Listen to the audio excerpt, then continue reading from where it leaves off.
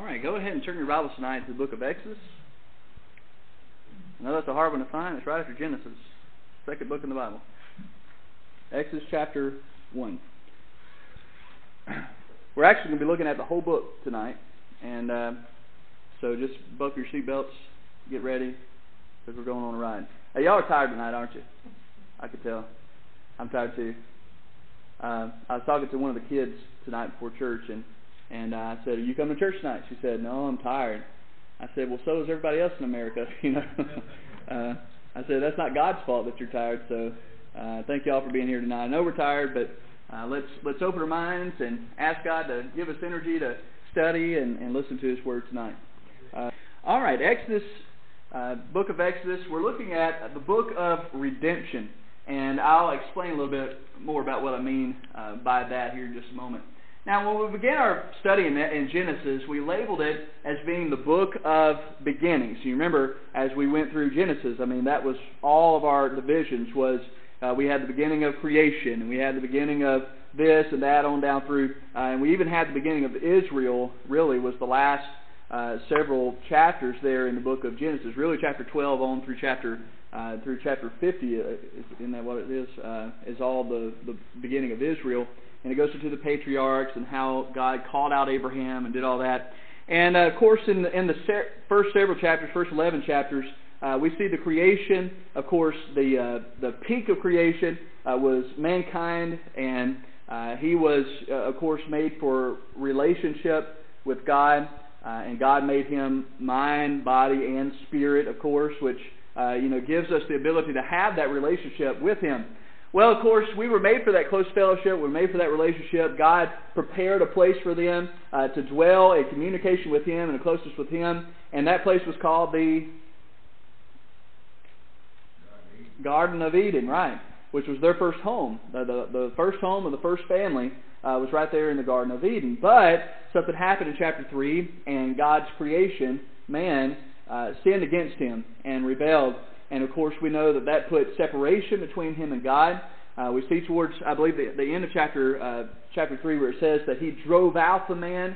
And the word for drove out there literally is could also be translated as divorce.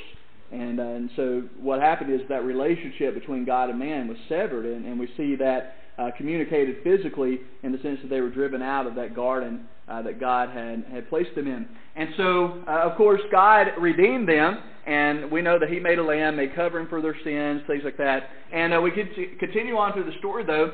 And, regardless of the fact that Adam and Eve, I believe both, of course, came back to God and were forgiven and all that.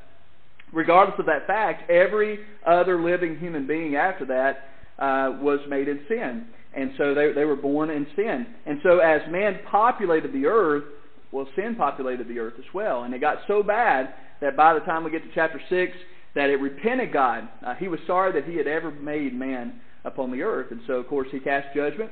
And that form of judgment was seen in the what? In the flood, right. You remember that part of the Bible where God sent a whole bunch of water and everything died? Y'all remember that? The flood? Yeah. Okay, so He sent the flood. And then how did He deliver Noah and his family? Through the ark, right. I need to call our Sunday school class in here and see what's going on. All right. But yes, He delivered them through the ark. And so, of course, through Noah and his family, God brought them through the flood. And, of course, we know that He brought the animals through as well. But God brought Noah and his family through the flood. Well, when they got back on dry land and began to repopulate again, well, of course, so did sin and so did idolatry. And people turned away from the true and living God. And so we saw a world epidemic that was really going on, and that was sin.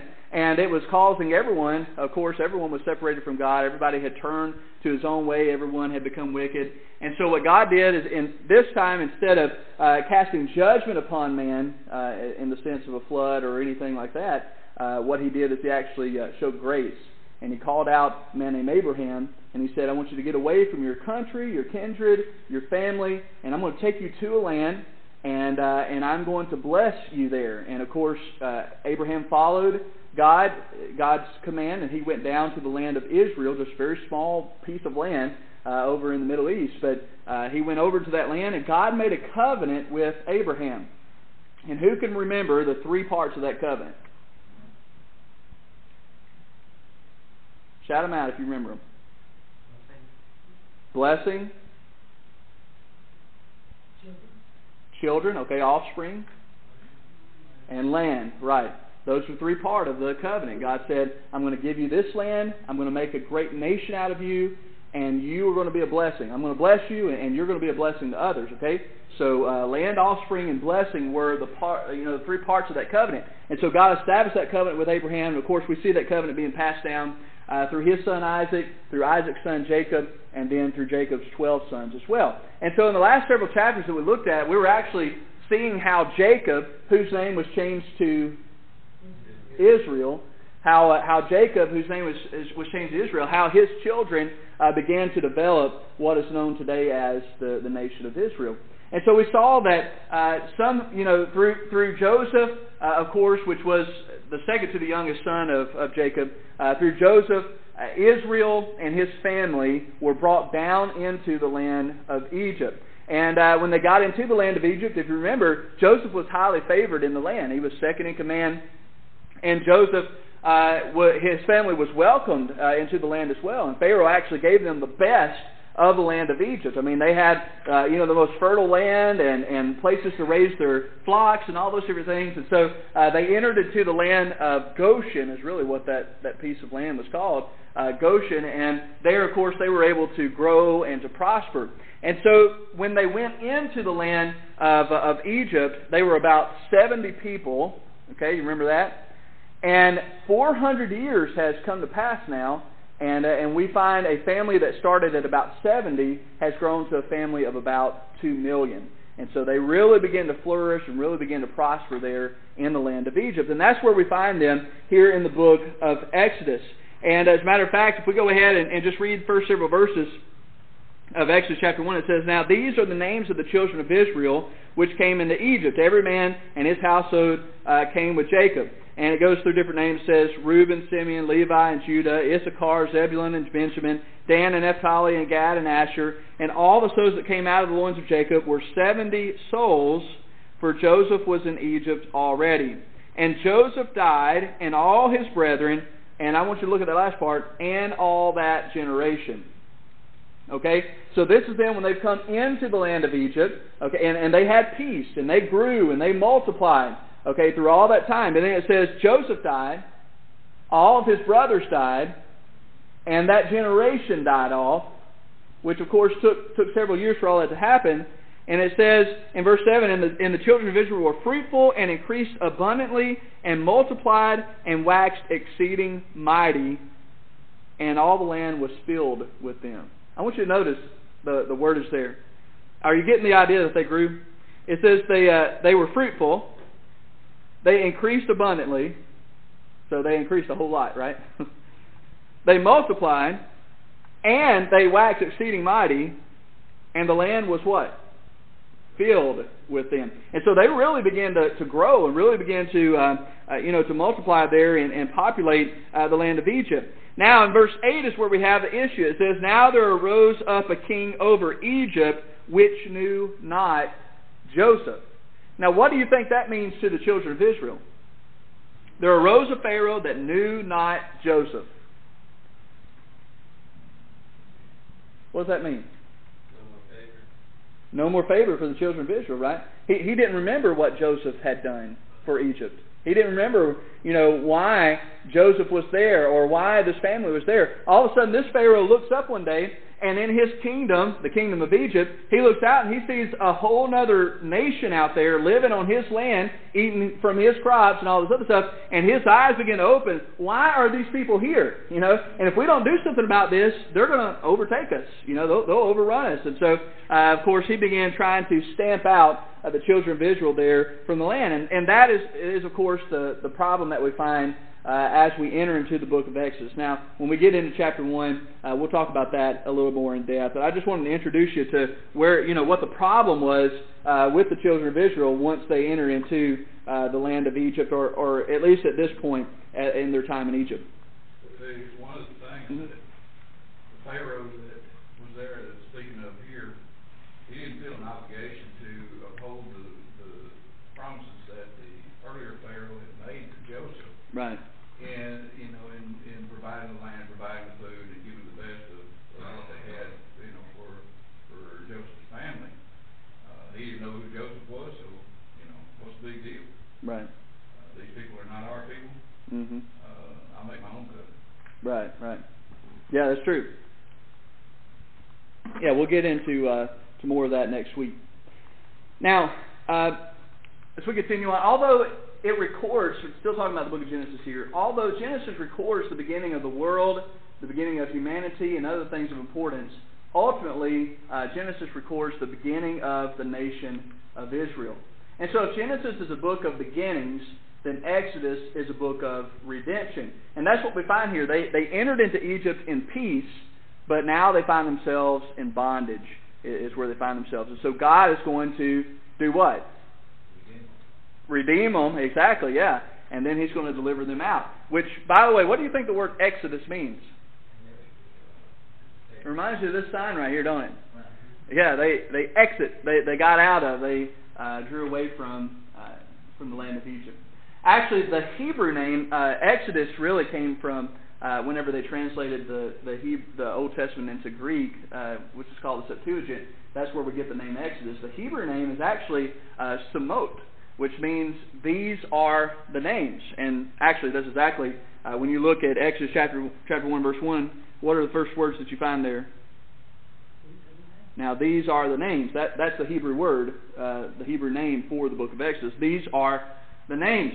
And as you think about that, these names, what names it's talking about is referring to the ones who were redeemed and brought out of Egyptian bondage. And so it really points towards this being a book of redemption. The book of Exodus is to be read not separate from, but in connection to the book of Genesis. And so that's why it was so natural for us to just follow right on in to the book of Exodus, because Genesis and Exodus and Leviticus and Numbers and Deuteronomy are not five separate books that are be read in five separate contexts. I mean, they really pull together, and they're just a continuation of one another. The first word of Exodus is the conjunction now. If you look in Exodus chapter 1 and verse 1, it says, "Now these are the names." Anybody know what a conjunction is? We've got some English people in here. Who knows what a conjunction is?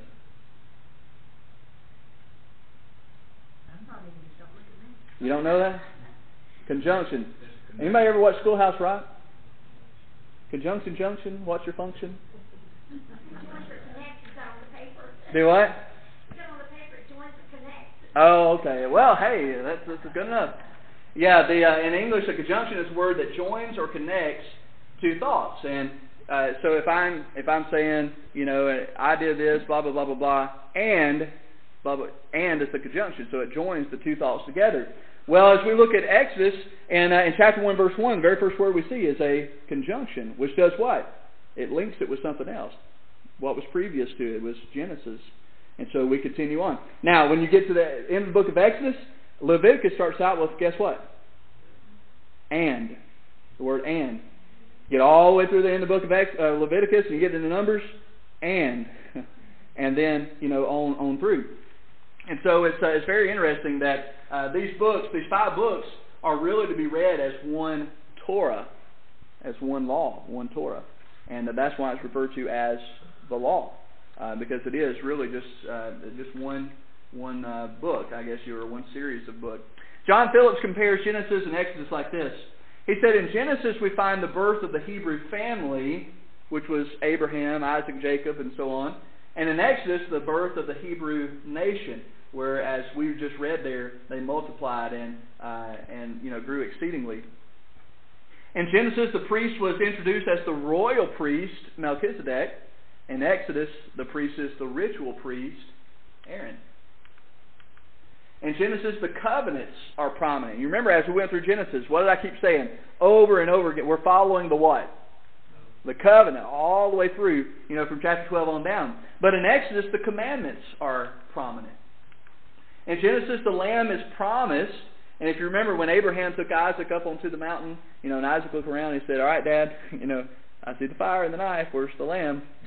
And Abraham said, "My son, God will provide for himself a lamb." Now, that spoke to the immediate problem, but it was also prophetic of God's supplication of a lamb as well. And so we see in Exodus the lamb is provided, which also points to the Lamb of God, right? Both of these point to Christ, of course. In Genesis, the emphasis is on the land. In Exodus, the emphasis is on the law. In Genesis, we hear the promises of God, and in Exodus, the precepts of God. Grace is the basis of one book, and government is the basis of the other. And so I thought that was a very good summation of what the book of Exodus was really all about. Let's look at an overview of the book, and what I want you to do is just kind of flip along with me as we all these those are not verses, those are chapters. And so when you see 1 in parentheses or 2 through 4, that's talking about the chapters. So if you'll flip along through with me as we go through this, the first division that we find in the book of Exodus is preparation. Okay, so that's the first thing. That's the first little section we're going to look at is preparation. First of all, we have a preparation of the people in chapter 1. Preparation of the people. Now, what I mean by that is, let's remember the fact that when the Israelites were brought into Egypt, they were brought into a comfortable situation, right? I mean, they had peace in the land. They were able to grow in the land. They had the best of the land, the fat of the land, all those different things. I mean, they were comfortable. So, whenever, I think it always in God's plan, Moses was going to come and fetch them out of Egypt. So let's say the guy calls Moses and he sends him. He says, all right, all you Israelites, I've been sent by God to bring you out of Egypt and over into the land that He promised our fathers. And so let's imagine that none of this stuff in chapter 1 ever happened. They just remained in peace. They remained in comfort and things like that. And Moses shows up and he says, hey, everybody, we're moving. What do you think they're going to do? No way, right? And really, they still pitched some fits even after all this happened. So what God had to do is He had to prepare the people, and that's what we find in chapter 1. You think it was just coincidence that a Pharaoh rose up with such anger and malice against the Israelites? No. God had to stir the nest sometimes, and that's what He was doing, and He had to make them uncomfortable. And so, of course, we see all the tragic things that happened there in chapter 1. Of course, God's hand is on in helping and protecting the people of Israel, but still we see, ill intent being, directed towards them. And so we have preparation of the people. Well, then in chapters 2 through 4, we have the preparation of the man. Now, what man am I talking about there? Of Moses, right. And that's exactly what's going on. In chapter 2 through 4, we see him being born. He's taken into Pharaoh's house. We know that he spent some time there. We'll talk more about that as we go along in our study. But we see him taken into Pharaoh's house. Then we see him going out into the wilderness. And then we see him being sent. And so for 80 years, God is preparing carefully this servant, Moses. And I'll just go ahead and say it now, and I'll say it again later. But really, Moses' life can be divided. How old was Moses when he died? Anybody know? 120. He was 120 years old. And Moses' life can be divided into 3 sections. He spent 40 years at the palace, God preparing him, in the way of government and rulership, things like that. Then he spent 40 years in the field with sheep, 40 years being the shepherd. And God taught him the lay of the land, taught him how to survive in the wilderness, and taught him how to lead a group of sheep. And he was going to find out that Israel and sheep were a whole lot alike, don't you think? And then for 40 years, the last 40 years of his life, he led them through the wilderness. And that's how Moses' life can be sectioned out. Well, in chapters 2 through 4, we see those first 80 years being spent in the palace and in the wilderness with God preparing him for the job that he was about to do. So God didn't just wait till he got 20 years old and said, hey, go get him and bring him out. He wouldn't have been ready. Right. There had to be preparation of his heart and of his life, and God did that in those chapters. As we continue on, hopefully you're flipping along with me, and we're over past chapter 4 now. I wasn't flipping along with me, so I can't get on you can. The second section of Exodus is demonstration. We have preparation of the people and of course, of the man as well. But now we have a demonstration, and what I mean by demonstration is a demonstration of God's power and God's hand in all that's going on. In chapter 5, if you look there, just kind of skim down with your eyes through chapter 5, you'll see the proposition that Moses gives to Pharaoh. And he comes and he says, Pharaoh, I got to bring my people out. They've been called out of here, and I need to bring them out in the wilderness so they can worship. And of course, Pharaoh's not going to go along with that, but that's what we find in chapter 5 is that proposition. Well, in chapter 6, Moses is very distraught because Pharaoh's not just giving in to this thing, and he's very distraught. He goes back to God, and God says, he doesn't say it here, but in essence he says, I promise you, they're coming out, and I'm going to make sure of it. And matter of fact, they're going to be glad to see you go when you do. And so in chapter 6, God makes that promise. In chapter 7 through 11, then we see the demonstration of His power through the plagues. And I guarantee you, by the time God gets through with Egypt, they're going to be helping them out. And so we see the demonstration of His power through those chapters. Now, if you just skim through 7 through 11, you'll see all the different plagues. And of course, the last plague, we're going to spend a little bit more specific time on. The last plague, of course, being the Passover lamb, which is actually going to fall into the next section, which is God's salvation. Okay, so in chapter 1 we have a problem. They're in bondage, and so God prepares the people, and He prepares His man.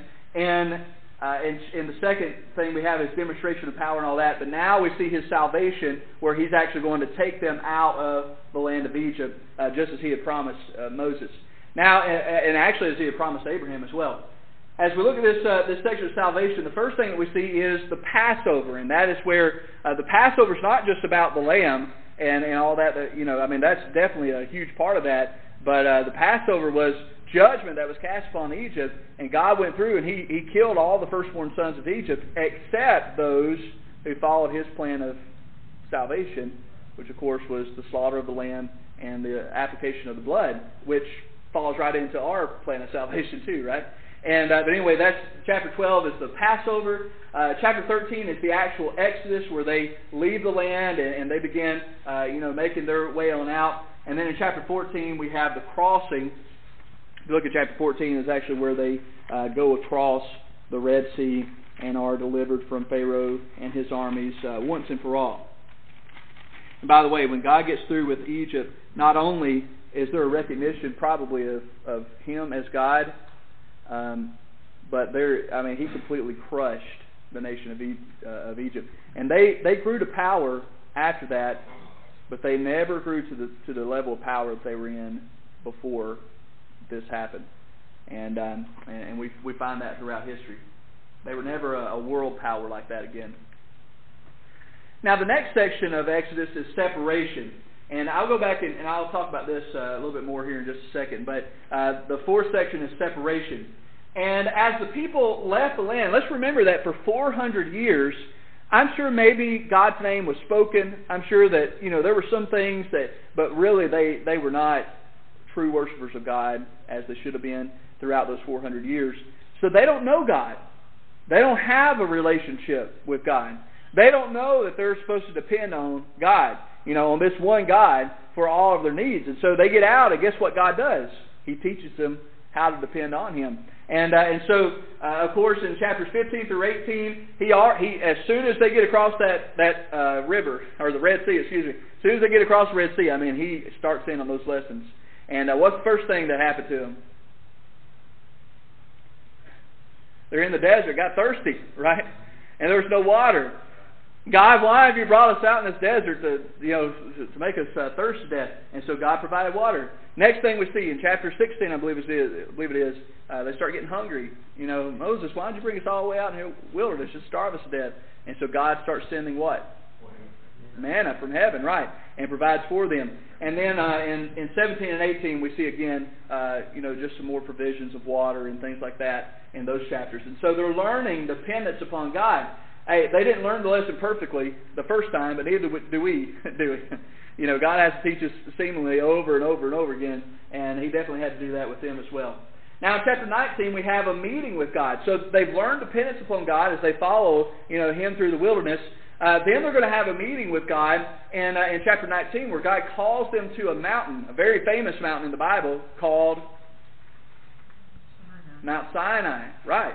And they're going to spend a year there meeting with God at Mount Sinai.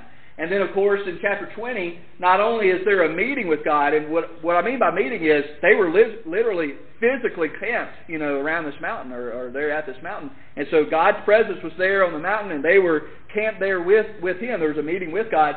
But in chapter 20, they have an encounter with God. Now, Moses had gone up, and I think he had, maybe at this point, no, I'm sorry, I think I have it out of order there. The first giving of the Ten Commandments, though, let me say it this way. The first giving of the Ten Commandments was not done by Moses. The first giving of the Ten Commandments was done by the voice of God Himself. And after they had all met there, Moses told them, he said, I want you to tell them for 3 days to, they need to prepare themselves, cleanse themselves, dress themselves up, stuff like that, and have them come and meet. I'm going to you're going to set boundaries around the mountain and everything, and they're going to come out and they're going to meet with me. And so they wait for 3 days, and that third day they come out there, and of course they're not supposed to pass those boundaries because that mountain's holy. And they get out there and they gather, and they're ready for this encounter with God. And all of a sudden lightning and thunder and all this other stuff starts happening around this mountaintop. And I mean the mountain's scorched, with His glory and fire and all that other stuff. And then He began speaking, and it describes His speaking like, what was a loud trumpet blast? And I mean, it's just loud, and I mean, I could just see them, covering their ears and everything. And He gets through giving them the Ten Commandments, and they went to Moses. They said, from now on, Moses, you talk to God. But don't let Him talk to us again anymore, okay? You be God's man, and you go up and talk to Him. But we're going to die if this happens again. They were literally scared to death, with this encounter with God. And, I always just get a little comedy out of that. But that is a really cool set of verses. And chapter 20 is God actually giving them verbally the law, or the Ten Commandments. Then the last several chapters of Exodus, in the last section, is sanctification.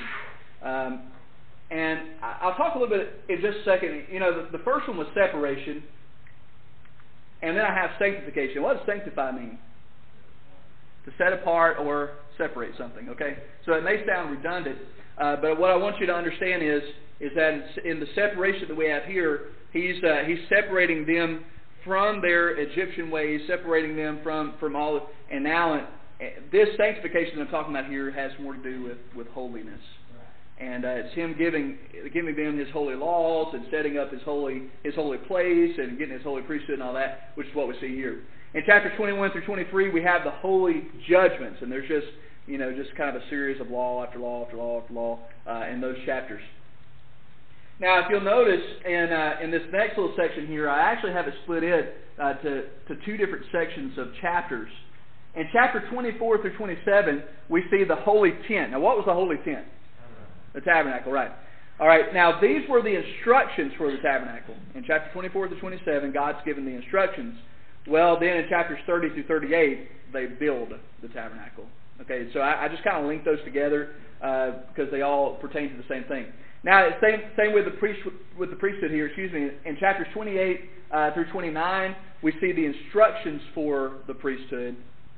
And then in chapter 39, a little later on, is where they actually set in order the priesthood. And then the very last chapter, chapter 40, is the holy presence of God in chapter 40, where the people are separated, the priesthood is consecrated, the building, or the tabernacle is erected, it's built, it's ready to go, and then in chapter 40, the glory of God comes down and dwells the temple there where they are. And so now He's not just a cloud ahead of them, but He's actually living and dwelling among them. And that's what chapter 40 is all about. Now, when Leviticus opens up, God calls forth from that tabernacle, His presence being there in that tabernacle. He calls Moses and gives some commands there and everything. But in chapter 40 is where we see that presence being, of course, bestowed upon the tabernacle and in the midst of the people. Very, very interesting stuff. Wonderful, wonderful book that we'll be going through. Now, in reflection, there's several things I want us to consider here. A very basic way of looking at Exodus is like this. God spent the first 14 chapters getting them out of Egypt. Okay? Think about that. Just let that chew on it for a second. He spent the first 14 chapters getting them out of Egypt, He spent the next 26 chapters getting Egypt out of them. Now, it only took 14 to get them out. But it took the rest, and really, we could say Leviticus, Numbers, Deuteronomy, Joshua, Judges, Exodus, just continue on. But really that's what is going on here is we see God getting them out of Egypt and then God getting Egypt out of them. What do I mean by that? Getting Egypt out of them. Egypt's, their ways, the worship, their mindset, all those things he had to get out of the people if they were ever going to really follow him or worship him the way that they should. He allowed some things to go on, and then he punished them for those things, all in the process of removing them, from the people. And so we have to keep that in mind as we, sometimes we're just going to wonder, why did God do this, or why did he allow this to happen, or what, But remember, God's all-knowing. He's a lot smarter than we are, and he knew what he was doing all along. Listen, God wanted to deliver his people. God loved Israel. He wanted to take them out of Egypt. He saw their suffering. He heard their cries. He knew their need. And so with a mighty hand, God saved his people out of Egypt, but salvation was not the end of it. Okay, and this is what I want you to get, and this is what I find in the book of Exodus. God wanted more than just a relocation of the people. Okay, and that's what his salvation was. Exodus is them leaving Egypt and him taking them to the land. That wasn't enough. Okay, he wanted more than just relocation. He wanted a relationship with the people, a very personal relationship with them.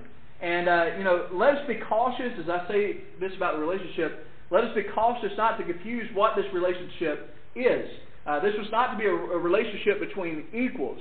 Nikki and I have a relationship, okay? You and I have a relationship. Me and other, I have a relationship with other people as well. But my relationship with God needs to be very, very different. And I hear people talking about, I speak to God like he's a friend. Well, I think you should. He's a friend that sticks closer to a brother. There's lots of verses we could pull out about him being a friend, but you better be very careful how you speak to that friend. All right, this isn't your buddy. This is God. And yes, he's a friend, but we need to remember who he is. And so the relationship that he wanted to have with them was not an equal relationship, but the proper relationship between God and them was a God and man relationship, where they're here and he's here, and they recognize that and follow that. And that's the relationship he wanted to have. That's what he's wanted to have with us all along, is to be our God and for us to be his people. And that's the relationship that he called them out for, and of course that they were to display there in Israel. They were to be his showcase of humanity and what people could be like, and what government could be like, and what the world could be like. And at least that was the idea of it all. And one day, it'll work that way. Now, they needed to know his power. I want us to talk about the relationship here. And just realize that he didn't just bring them out and then, set them on their way, but he took time to teach them and to show them and do all these things. They needed to know his power, and so what did he do? He sent plagues. They needed to know his mercy, and so he required a lamb to be sacrificed. They needed to know his presence, and so he sent a cloud. What do I mean by the cloud? Right.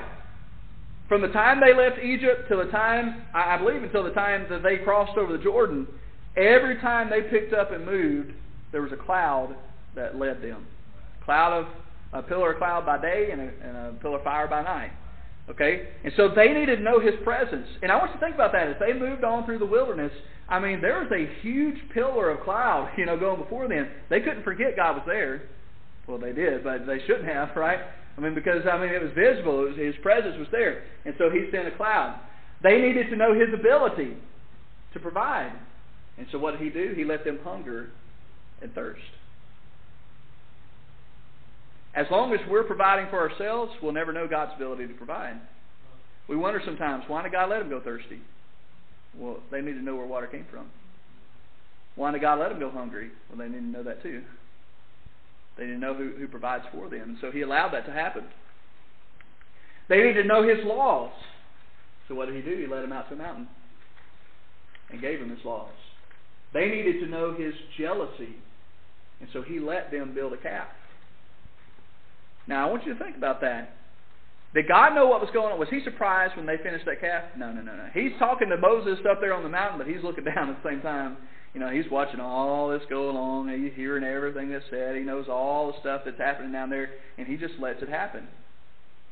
And they finish, and they build that calf, and they worship it, and they dance, and they sing, and they do all the stuff around the calf. And then he says, Moses, you need to go down and do something about your people down there, and sends them on down. But they needed to know his jealousy, and so he allowed them to go through that. And of course, they were punished greatly for what they did. But it was all part of that learning process. They needed a mediator to stand between them and God, and so he provided the priests. They needed to worship. He gave them the tabernacle. They needed their God to be with them, and so in chapter 40, he came and dwelt among them. Relationship all the way through. Relationship, relationship, relationship. And that's what we find. Redemption and relationship in the book of Exodus. The same is true for us. God saw us. He knew our need. He had compassion on us. And so he too sent a deliverer, which was Jesus. The Lamb of God paid the price for our sins through his death, and he led us out of bondage through his resurrection. He saved us. But that was just the beginning. That's not where it started. He wasn't just relocating us in Christ. He had more in store for us. Salvation's not the end of our Christian life or Christian walk. I mean, it's just the beginning. It's a birth, really. Exactly as it says. He got us out of the world through salvation, but now he has to get the world out of us. And that's an ongoing process, isn't it? Has he done it yet? No. It's still going. So he works, and he works, and he lets stuff come into our lives. And then we blame him for it. Oh, I hate you, God, because you let this. No. It's not about that. He's God. And we need to realize it sometimes. And so he lets stuff happen. He lets stuff come in. He works with us. He's constantly involved in our lives to do what? To get the world out of us, for us to walk with him more closely. Okay, he wants a God and man relationship with us. And so, again, he allows various trials and temptations to come through our lives. And this is not to harm us, but of course to draw us closer to him. And so as we go through Exodus, there's just tons and tons of application for us today. And as we see that big scope, that big picture of what Exodus is all about, I hope this is really what we'll be learning as we go through too.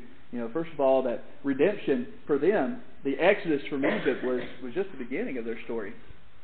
But God had a long process by which he brought them not only out of Egypt, but then brought them to a closer walk and a closer relationship with him.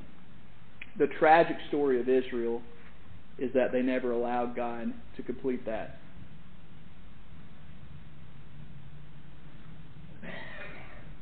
They never let God finish. They bucked against his working in their lives. And eventually, God said, I'm going to provoke you to jealousy. I'm going to take a people who are not my people, and I'll use them to finish the job that I called you for.